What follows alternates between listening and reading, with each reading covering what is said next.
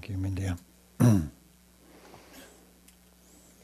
So Mindy will be with us today, sharing her beautiful music with us. I thought it'd be an interesting counterpoint to some of the work we'll do today, which is not the most fun work in the world, which is looking at our inner demons, inner critics, judges, whatever you call them.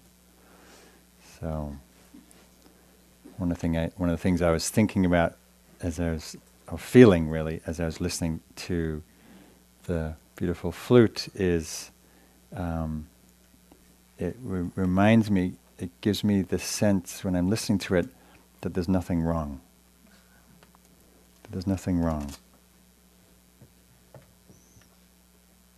Which is, of course, the opposite of what the critic has to say about life.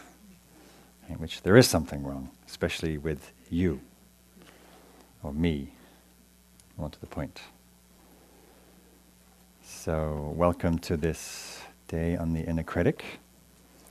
If you look around, you might notice that there's quite a few people in the room who may happen to know somebody who has this, challenging thing called the critic. It's always good to know that you are not alone in this department. Right? We often think we are the only ones accursed with this peculiar phenomena called inner tyranny. And it's actually somewhat sad but heartening to know that we're not alone. So, welcome to this day. Welcome to Spirit Rock, for those of you who are new. And just one logistical announcement. So if you're here getting continuing ed units, please remember to sign in if you haven't done already. So before we start, let's just sit together.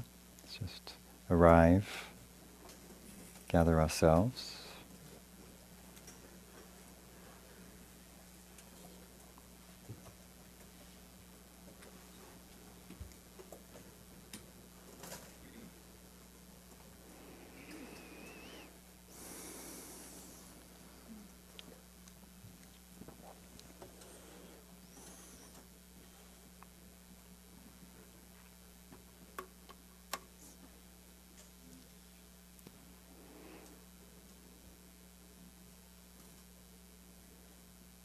And just taking some moments to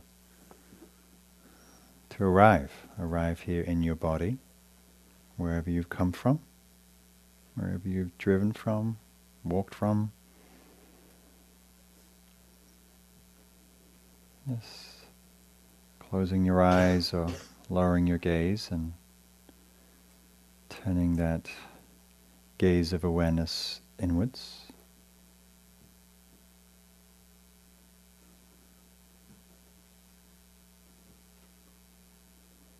And just noticing and meeting what's here as you sit. Sitting with an attitude of kindness, of welcoming your experience, letting yourself be as you are, and welcoming yourself as you are.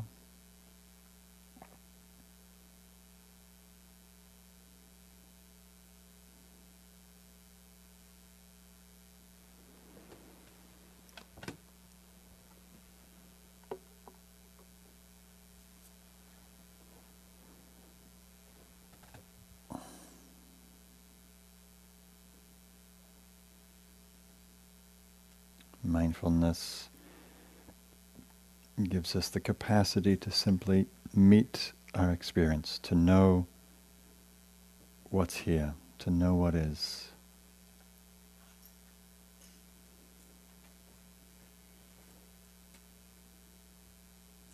So what do you notice as you sit? What do you feel in your body? Tired, restless, uncomfortable, calm, over-caffeinated?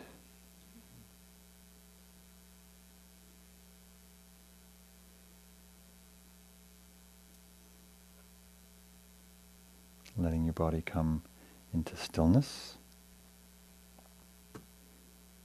feeling the stillness of the room, stillness of this beautiful autumnal morning.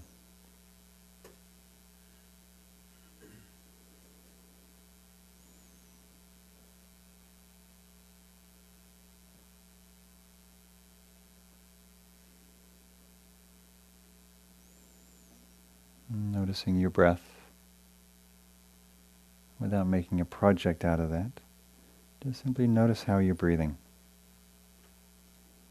Shallow, light, deep, short, tense, smooth, without any agenda, without any control. What is the quality of the breath like?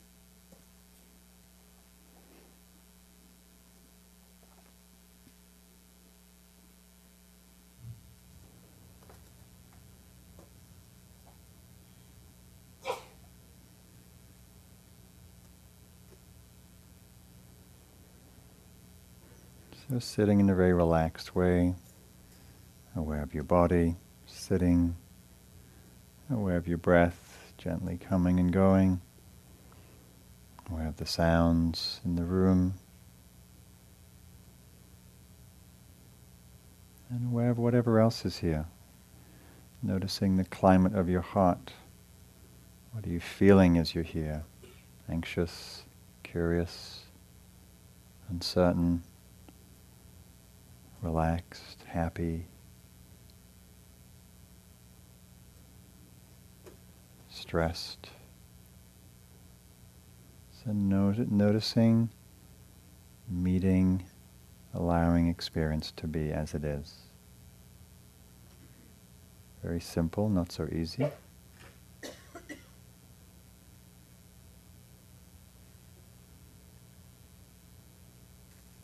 When the attention wanders, which it naturally will, many times, if possible, without judgment, just simply noticing. Attention's wandered, thinking happens, begin again. If judgments happen, notice that, and let them go, begin again.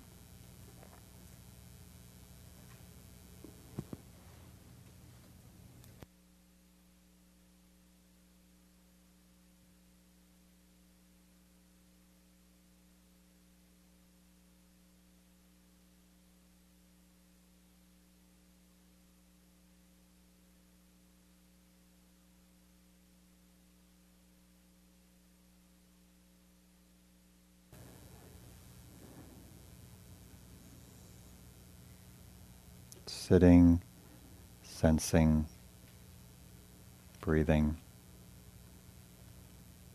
noticing. Seeing if it's possible to meet what's happening with a kind attention, welcoming.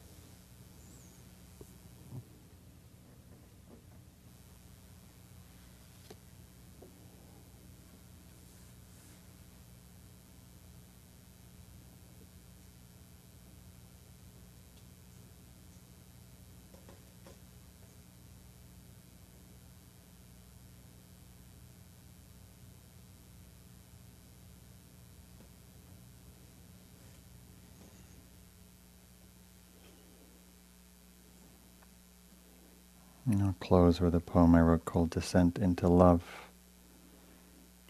Who would have known, burrowing curiously into my own shadow, stepping gently into these inner crypts that hide secrets, sore and tender memories I've spent a lifetime running from, would be the passage that begins with a crack, a hairline splinter in rock, that lets in a ray of light, leading me down into the fleshy room of my heart, softening that space vacant for years, filling it with sweetness, where hard boundaries separating me for so long from the rigid edges of my world become porous, and skin becomes thin.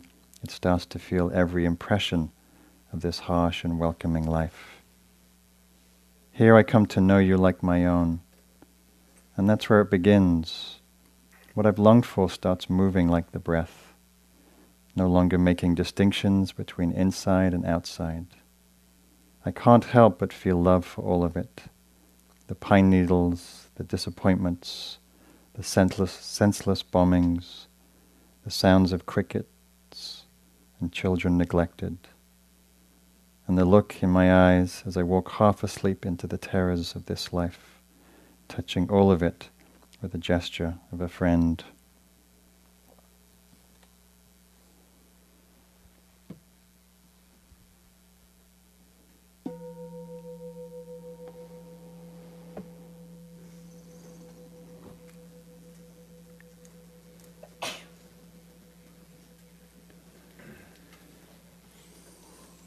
So just want to do a sound check. Is anybody having difficulty hearing me?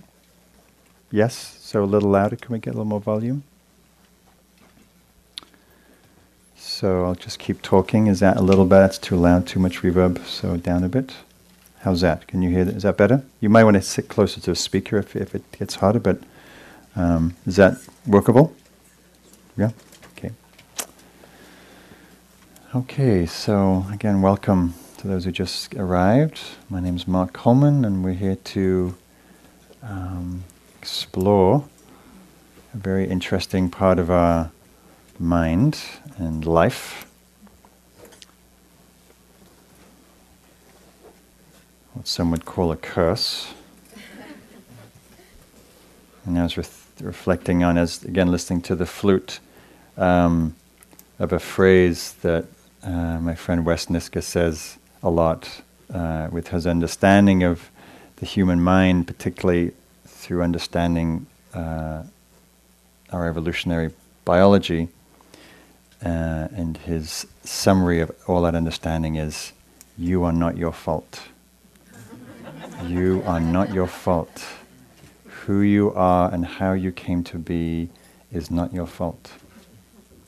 Right? But of course our critic thinks, yes it is your fault. You are like you are because you messed up in some way.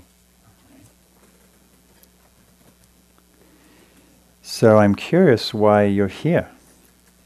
Right? It seems to be a popular theme on a very lovely sunny autumnal day. You could be at the beach, you could be having a picnic, you could be walking, I don't know, who knows what you could be doing. But you're here on a Sunday morning looking into this theme of judgment. So anybody like to say in a word or two what brings you today? What were you hoping to learn or look at, or what motivates you? Just shout out.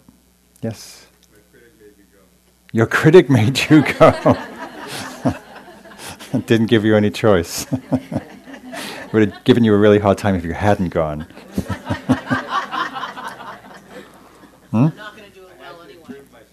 What's that? You had to improve yourself. Yes, God forbid. You could waste a Sunday not improving yourself. Yes. Well, I have an inner critic and an inner cheerleader, and I'm finding that my inner critic is preventing me from doing things in my life that I need to do. Right.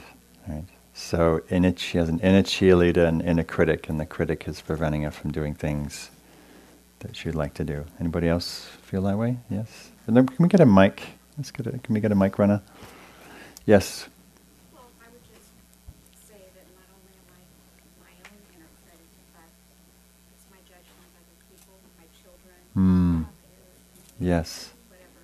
It's not good enough, and it's not bad. It's just always wanting something better and more. Right. And tending to look more on the Do you negative want side.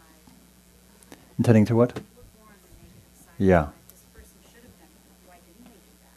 Right. You know, it's what I would do, and I'm not that smart, but that's just what it is.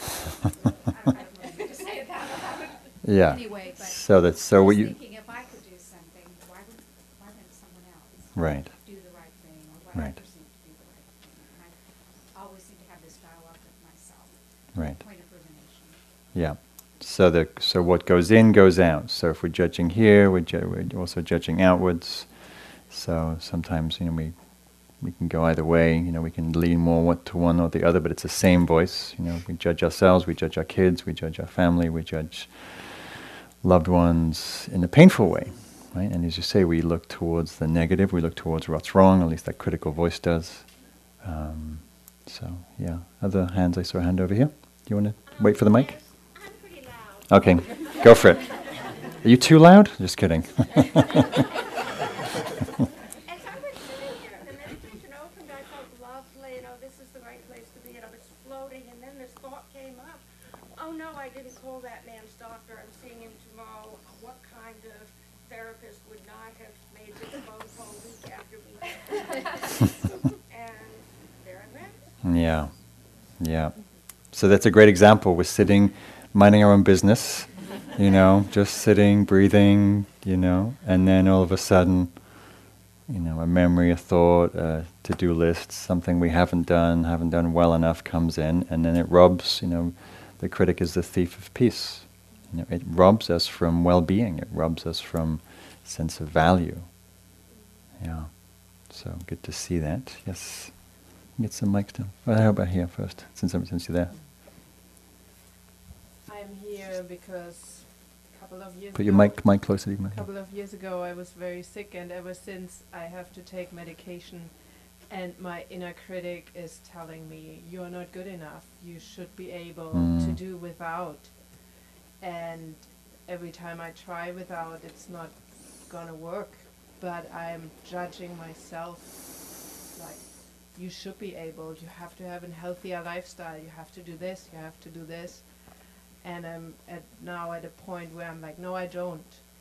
I want to accept that I have to take it. Mm-hmm. Yeah. Yeah. So, yeah, again, the voice of the critic assuming, in this case, medical authority of what you should be doing or should not be doing or should be capable of. And, whenever you hear that word should, you know that the critic is somewhere close at hand.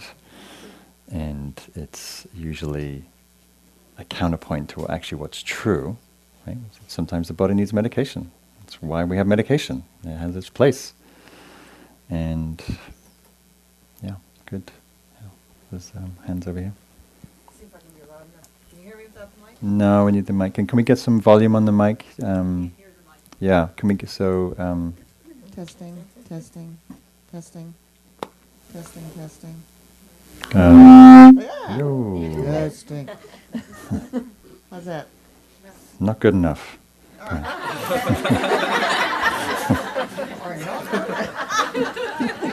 I'm kidding.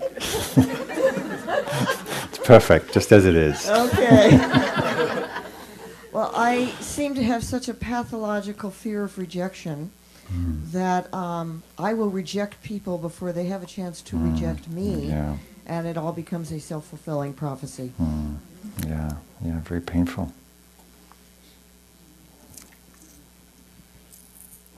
So I do this work because it's really, really painful to have a critic. Right? When I listen to that, it's said with a little bit of humor, but I'm like, my heart's like just feels the grief of that pattern, right? How many other people do that? We stay safe because the fear of being rejected, or right, and it's very painful. It's very painful and very sad. Yeah. So I saw another hand back there somewhere. Yeah. Oh. I came. Can you hear me? Mm-hmm. No.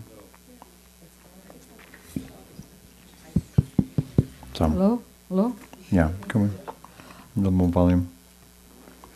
Should I wait? Yeah, just go. Just talk loud. I came to see if I can figure out where the mute button for my inner critic is. She's the mute button. Trying to find out where the mute button or the off switch. Yeah. Okay, we'll look for that today. Could be worth a lot of money. Yeah. I'm newly retired, and it gives you a whole lot of time, too much time to think. And I would like to go out peaceful and feeling good about myself rather than thinking about all the things I didn't do right. Yeah. Yeah. Interesting vantage point you're in. Yeah. In the 2020, I'll say more about this later. Judge has such great 2020 hindsight. So I came because I love to hear you, and because I want to see, seems that, I want to see since last year how much has changed with this, and I get more honest with it when I come and sit at a Daylong and really look at it. So Yeah, good. Okay, that gives me your last one here. Yeah. It dawned on me that my inner critic has legs and power that comes from God knows where. And it seems always so rigged, like I'm supposed to take it on by myself. And preferably without letting on to anybody that this might be an issue, So it dawned on me that maybe I might find among others and yourself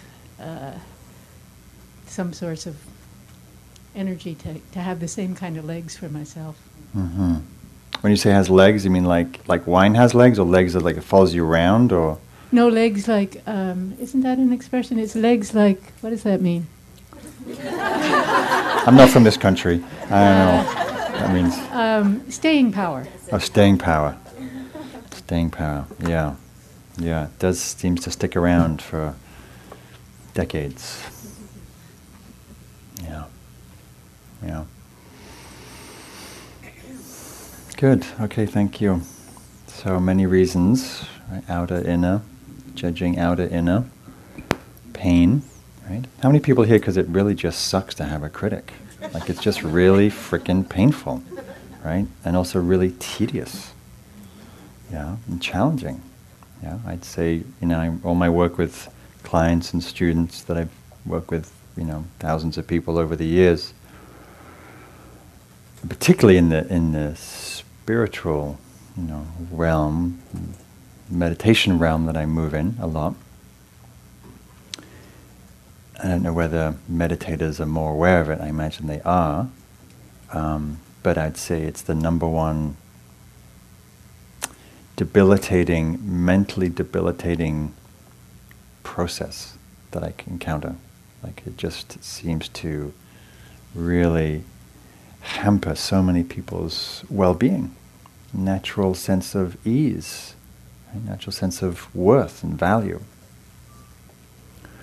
And the good news, with practice, with meditation, with awareness, with mindfulness, with some inquiry and some conscious work with this phenomena, we can actually have some space, we can find some room, we can find some freedom in relationship to it.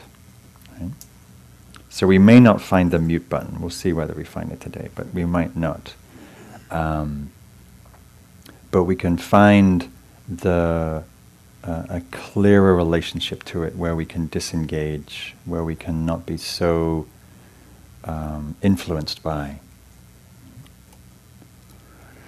So, in the context of the Buddhist tradition, the word for the critic is Mara. Right? So in the old texts, 2,600 years ago, when the Buddha was on his own quest and his own path, both prior to and post enlightenment, he would have these encounters with this somewhat mythological being called Mara, who is considered, it's like the epitome of unconsciousness and the sort of the unconscious forces of the mind, of the ego. And came to him at the night of his enlightenment, as many of you know the story. He's sitting, he's battling all these inner demons, and the last, and Mara, who's aghast that someone will actually break through the delusion that he's sort of this web of delusion that Mara creates of unconsciousness. He's challenging the Buddha all in many different ways, and the last thing he says, "Who are you to sit on this throne of enlightenment? Who do you think you are to get enlightened?" Sound familiar voice? Who do you think you are?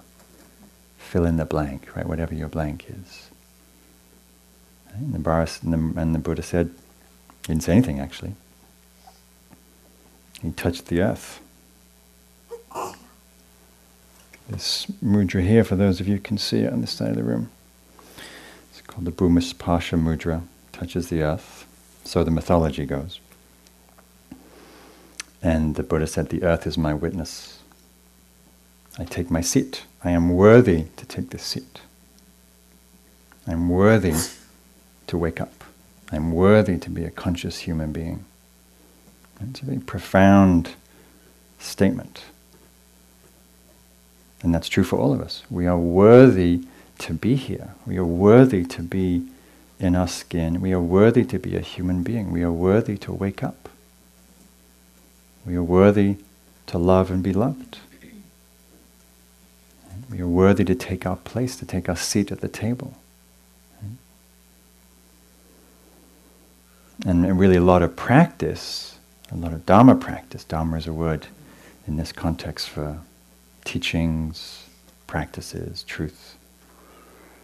Dharma teachings are supporting us to realize that, to support us coming home to ourselves, to our true nature, which is essentially and inherently good. Right? Buddha nature, our nature is essentially goodness, kindness. The nature of the heart is love. So what was interesting, after the Buddha's enlightenment, you'd think, oh, he's kind of done with Mara, moves into his spiritual retirement home, But no, he comes back many times. Tries to trick the Buddha like, oh, you don't need to teach this stuff. It's too complicated, it's too difficult. No one will understand. Just go live in the forest, have a nice time, And the Buddha, sort of has a debate, and at some point he realized, oh, Mara, I see you. Here you come again, you're trying to trick me into unconsciousness. And as soon as Mara is seen, he sort of gets deflated and he withers away and kind of limps off. So to me and to other scholars, I'm not a scholar, but scholar friends of mine, point to this as that these forces of the mind, these unconscious forces, don't go away no matter how awake we are, right? The Buddha apparently didn't have a mute button for Mara because he kept returning. Whether he keeps returning is not the point. The point is that we see. The point is that we have the light of awareness to discern when Mara, critic, judge, tyrant, whatever you call it, is present. Because it's that awareness that is the key point for whether we take on and believe and give authority to those words or whether we don't. And that's what we'll be looking at today. So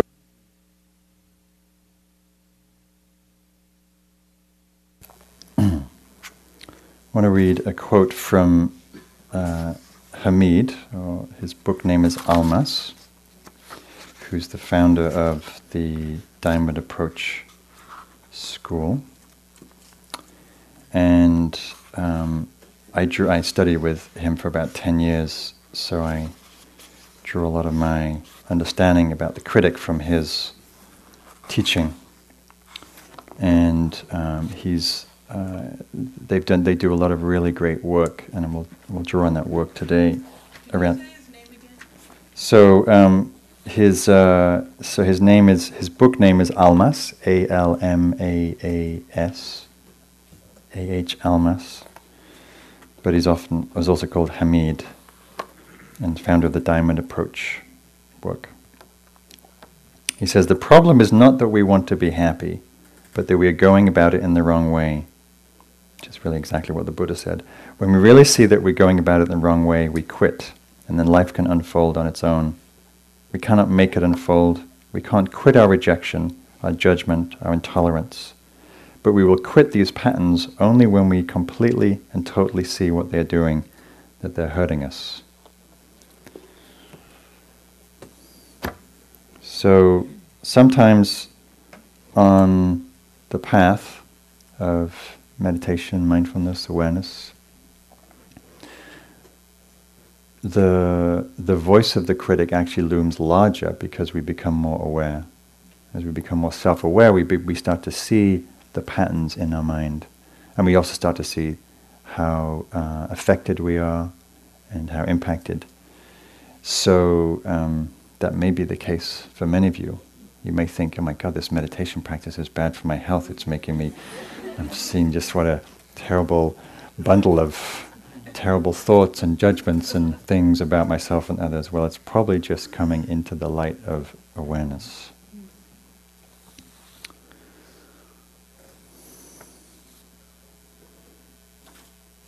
So, quote from Sir Walter Scott, "Court not the critic's smile, nor dread his frown." As a response to a comment here about the judge and the cheerleader. Right? Sometimes the judge can be a cheerleader. Oh, well done, good meditation, good go, keep doing. And then you're just waiting for the slap, right? If you mess up. So it's kind of amazing that we all have this, because it doesn't seem to bring much happiness, right? As Hamid's saying, it brings a lot of pain, and it's remarkable that we give it such a lot of power, such a lot of authority. This is from a cartoon. So as you'll see, I use a lot of humor, both when I teach in general, but particularly with this topic, because as Wavy Gravy says, if you don't have a sense of humor, it just ain't funny. And it's sort of funny in a perverse way, I mean, human beings, we're weird, And we have all these really weird head trips and mind trips, and it's good to laugh at ourselves because it's kind of funny. I mean, it's painfully funny. But it's the lightness, the humor, that actually is I think the strongest force, maybe not the strongest, but a very powerful force to undermine the critic. If we can laugh at something, we can't take it so seriously. Right? And basically, my main approach with the critic is, it's not going to necessarily go away. It might get quieter, but the key determinant is not whether it's present or not, how loud it is or not, but what we do in relationship to it, whether we care about it or not. And my orientation is mostly to just stop caring about it. Stop worrying about it, not giving it the time of day. Right? So it becomes like a yapping dog.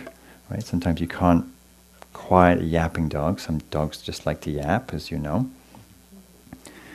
And it follows you around. Yappy, yappy, yappy. Not good, not bad, not enough. All the different mantras it's got going on. And to be not bothered by it. To be not caring about what it's saying, when it's saying, how it's saying. To be somewhat dismissive of it. It's a bit like when Ram Dass talks about working with his ego. He says, the ego, the personality doesn't go away. All these neuroses don't go away. They just as awareness grows, the neuroses get smaller and they follow you around like a yapping dog. And you just don't worry about them so much anymore. So this is a comic strip rhymes with orange, and it's called A Checklist to Feeling Pathetic, which is really the judge's checklist. Examine your face closely in the mirror and notice all the flaws. Relive embarrassing, awful moments that occurred years ago. Choose somebody and compare yourself unfavorably to them. Right? See if you're doing that today. You know, the perfect meditator, someone's like, like, God, I wish they would just scratch or something. Think about the people who you'd regularly disappoint. And I add, especially to the people who share your last name. Disregard compliments from people who supposedly love you. We could fill in our own little thing here, right? We could have our own list, right? Checklist of what do you do in the morning?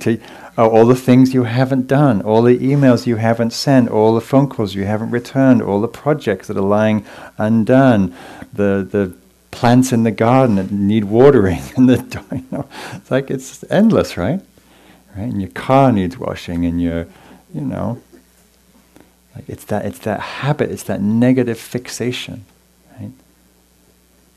And it's created deep neural pathways, and it will keep digging deeper neural pathways if we keep going down that pathway, right?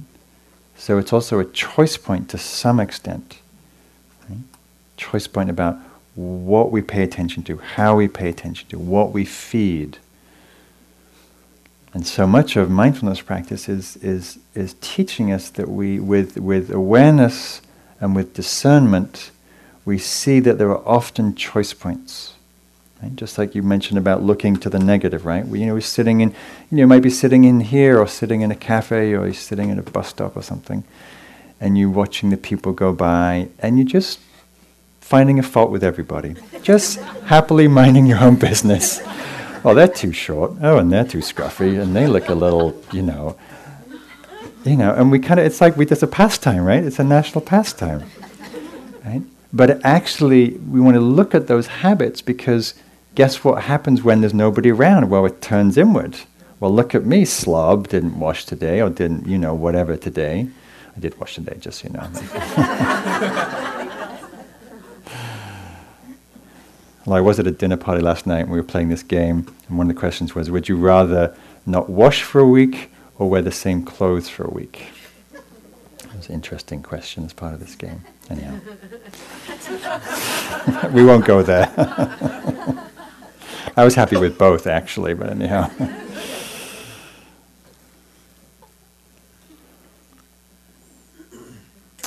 So, just to look a little about the ways the critic manifests.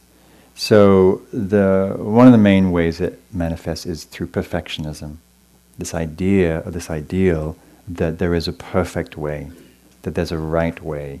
And guess what? You're not probably doing it, or not doing it well enough, or perfectly enough, right? Which is a complete setup for suffering, because there's no such thing as perfection in this life. What is perfect? How can any human behavior be perfect? Right? So to see the very premise of that view as being completely erroneous, right? There isn't perfection, right? It is perfectly imperfect. The critic basically is saying it's not okay to be human. It's not okay to be who you are. Right? Which is human, which is having foibles, which is having idiosyncrasies, which is having quirks, which is what makes us interesting. Right? We're all quirky. We're all weird. Right? We're all wacky in a certain way. And it's what makes us interesting, gives us personality in a certain way. Gives us something to talk about. So it's not okay to be who you are, which is a bit of a problem, because you are how you are. Right? Do you see the sort of logical inconsistency of that?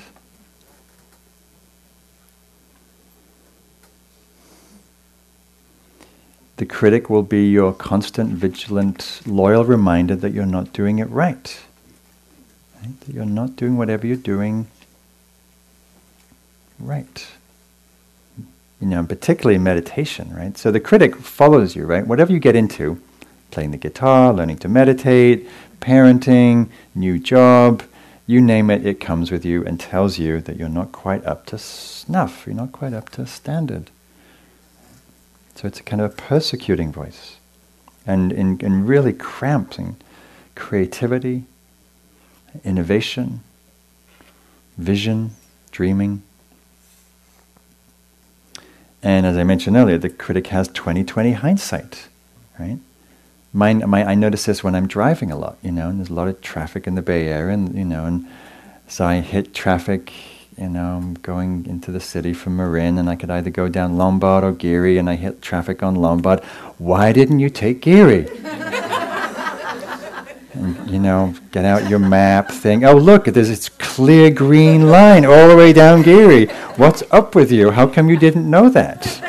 Well, I didn't look at my map. Right? So, but it can be just really debilitating when we look back at decisions we've made, job choices, relationship choice. Anybody regret a relationship choice? Right? Or a job choice, or a moving choice, or oh, you should have invested in Apple when it was only 22 cents a stock. Yeah, well, thanks for the tip. I could have used it back then. So it's brutal and brutalizing when we let it in. Coulda, woulda, shoulda. It's invented by the critic. And then you may notice that the critic can take both sides. It can take many sides of an argument, and whichever side it takes, it wins. And you're wrong, right? It says, you wake up in the morning and you think, oh, it's time to meditate, and the critic says, no, you should sleep in. They say you got to take care of your body, and sleep's really important. So just let yourself sleep. So you sleep in. And you wake up at 9 o'clock and you're like, oh God, I can't believe you slept in. You're such a slub. You didn't meditate, you didn't do yoga, you didn't do your prayers, and na. Right? It will just keep, whichever way to give you a hard time. What else? So the main voice really, I think it comes as is, you're not enough. Right? You're not good enough. You're not enough at. Fill in your particular place, thing, skill that you're not enough at. You're not smart enough, you're not deep enough, you're not wise enough, you're not mindful enough, you're not compassionate enough, you're not rich enough, you're not... Who knows what enough is, but...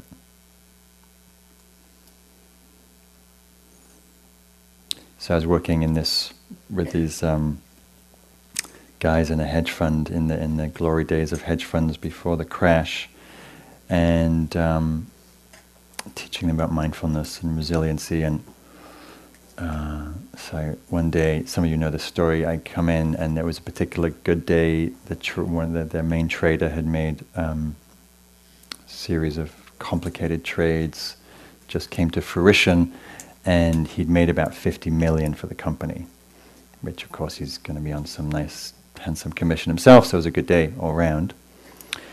And I came in and I meet with him in the afternoon, and he looks really stressed, and I was expecting him to be really, full of himself, and hey, guess what I made today?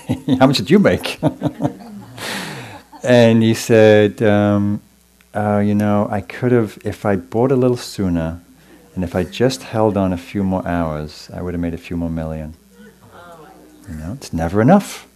For the critic, it's never enough. I think, wasn't it one of the Kennedys said it's never enough.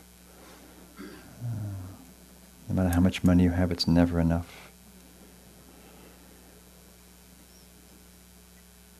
So to think about the places where you believe this voice, you're not enough. Smart enough, kind enough, generous enough, fit enough. What about parenting? Is anybody?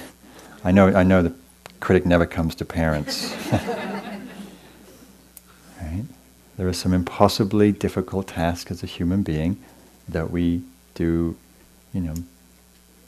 impossibly hard, just really difficult roles. Like, have you ever met a perfect parent? Perfect husband or wife? It doesn't happen. We do what we can with the skills that we have as human beings with a good heart, and then we mess up, and we begin again, and we mess up, and we begin again, we make a mistake, and This is from Annie Lamott. I'm probably just as good a mother as the next repressed, obsessive-compulsive paranoiac.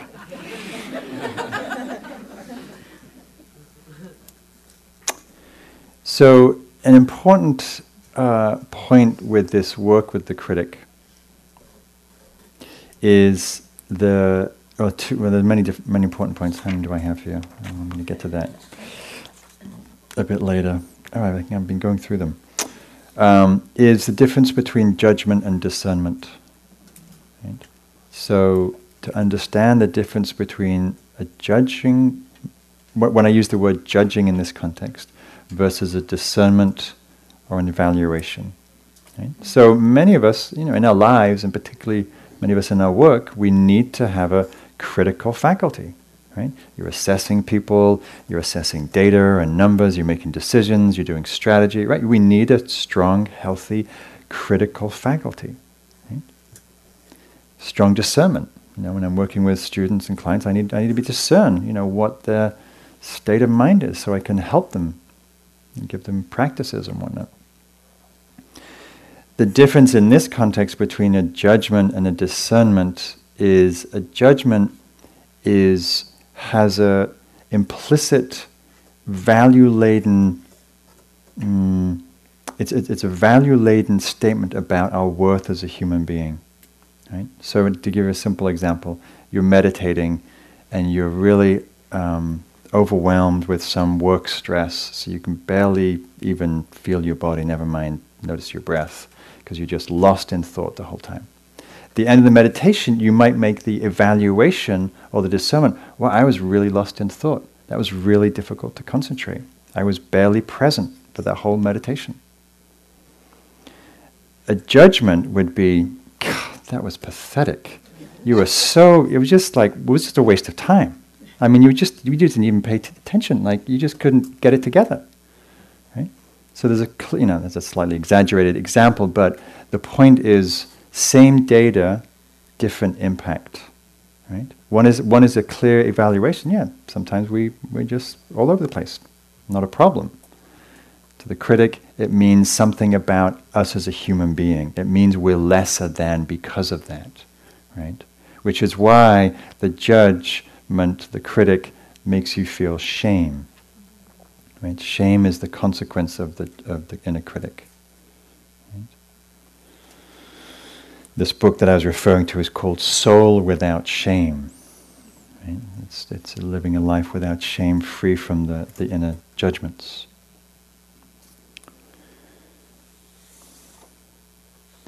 So, one of the things that's important to look at, to understand, is how we give authority to the judge.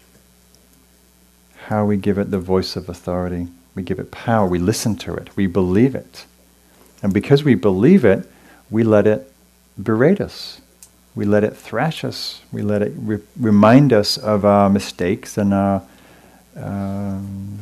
foibles and our idiosyncrasies.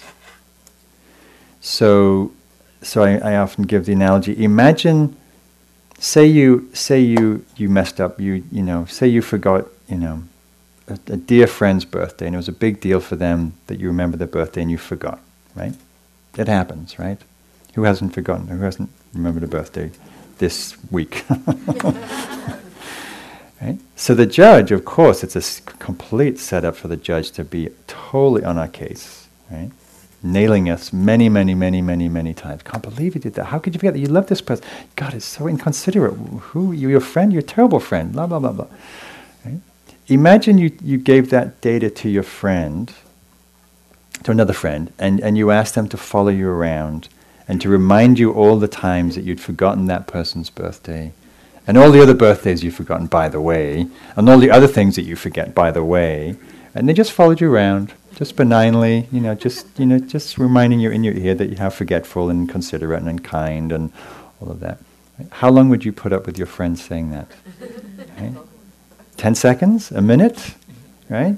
Before you go, oh, wait, okay, I got it. I forgot my friend's birthday. Like, okay, thank you. Like, enough. Yeah, I got it. Thanks. I'll do my best. But with our critic, we don't do that. Right? We just let it go on and on and on and on, and we get beaten down, which is why we get depressed, because there's a kind of a pressure on us that's attacking our fundamental value and worth because we forgot to send someone a birthday card.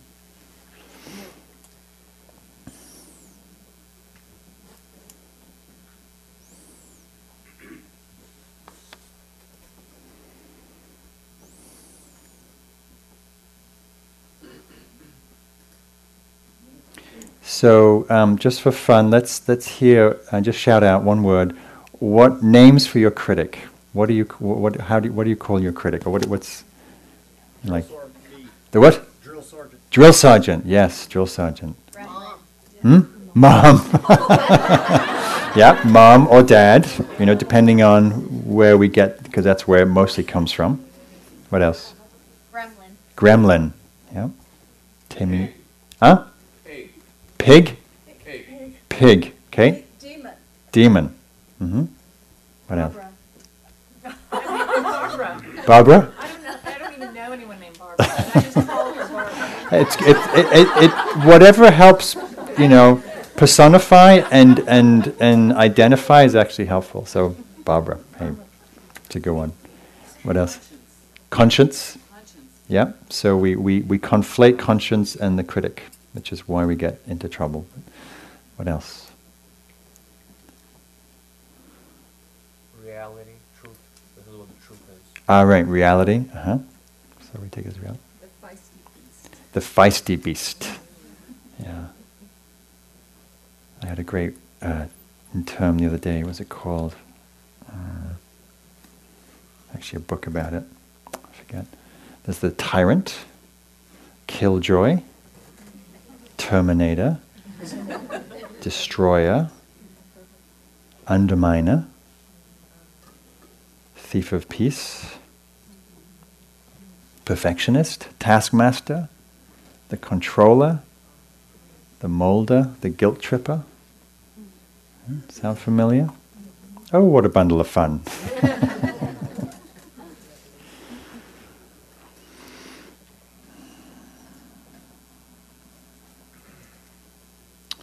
So, just take a moment to notice what it's like. Just notice what you're feeling listening to this. What are you feeling in your body? What are you feeling in your heart?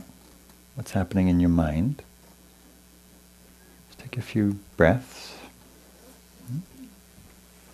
Not so easy to bring this to mind. Maybe you're feeling weighed down. Maybe you're feeling lightened up, because we're also talking about it in a light way. Maybe it's bringing back memories of how it plagues you.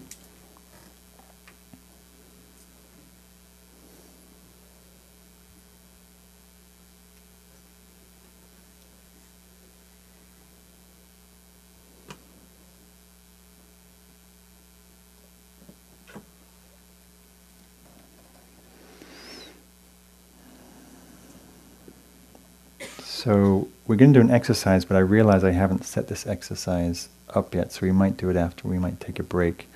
So how many of you do not have anything to write something down with? I can't believe you showed up to a workshop.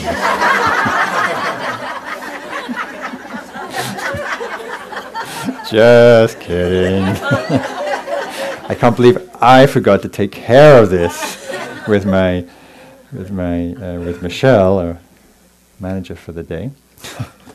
So Michelle, if we can get lots of small pieces of paper and pencils, and we'll distribute them at the break. So, but before we do that, so what I'm going to ask you to do, and you can start doing this during the break too, is to write down your top 10 judgments. You could be top 20. But at least get to 5. Your most common judgments. Because one of the things that I've learned is that when we write judgments down, when we write anything down, when we read something, we engage a different cognitive capacity than just what's paying attention to what's going on in the tumble driver of our mind. Right? When we read, we bring a more critical analysis than we do to what's in here, usually. And so when we write our judgments down, okay, so people coming around, so raise your hand if you need a pencil or a piece of paper, and there's people come around and we'll give you those.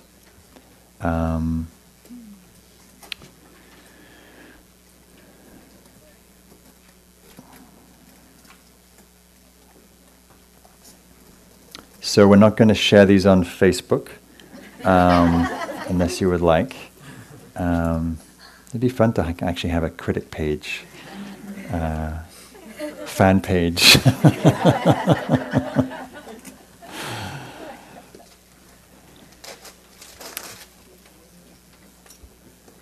And to write the judgment in the judge's voice. So,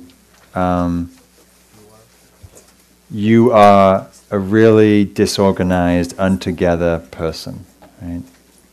You're never going to get your shit together. Right? You're always late for everything. You're so self-centered and self-obsessed. Or whatever your voice, whatever the statement is. Right?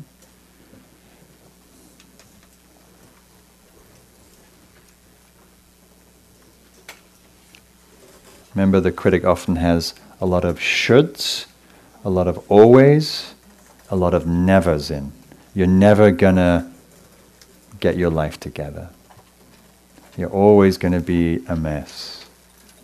You're never gonna find someone who likes you. Blah, blah, blah, blah, blah, blah, blah.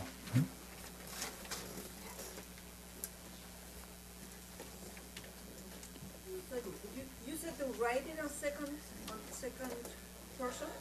To write it as the judge is talking, so the judge. Okay.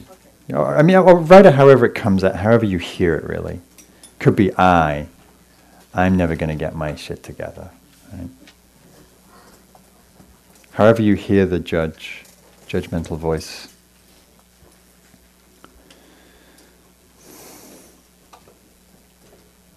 And we are going to take a break in a minute. But I mean, if you're dying for the bathroom, of course, any time, please go. There's usually a big rush during the break. So, anybody else need pens or paper?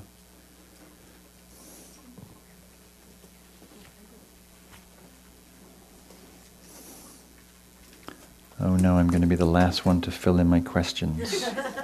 I'm going to be the slowest in the class. Notice if you're judging your judgments, they're not good enough, they're not judgmental enough.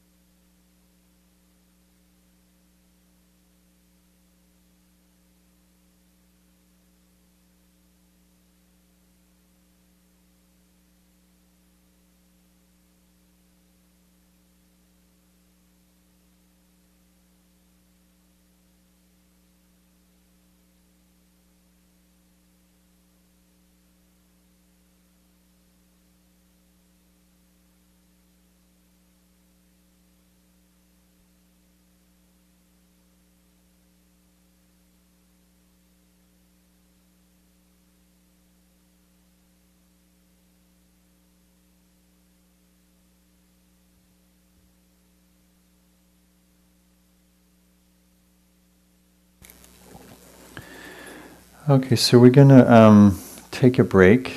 You feel free to continue writing if you haven't finished your top 10, top 20. And noticing what happens as you write out your judgments, just what feelings come up, what memories, pleasant, unpleasant. Well, probably not pleasant, but and we'll take a short break and we'll come back and we'll do some work with these statements. So let's take a 10-minute break. And there are bathrooms outside. There's also bathrooms in each of these trailers in the courtyard outside. So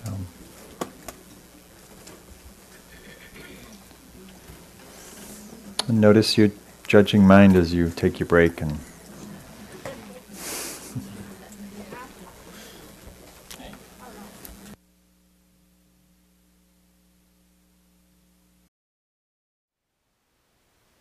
Thank you for listening. To learn how you can support the teachers and Dharma Seed, please visit dharmaseed.org/donate.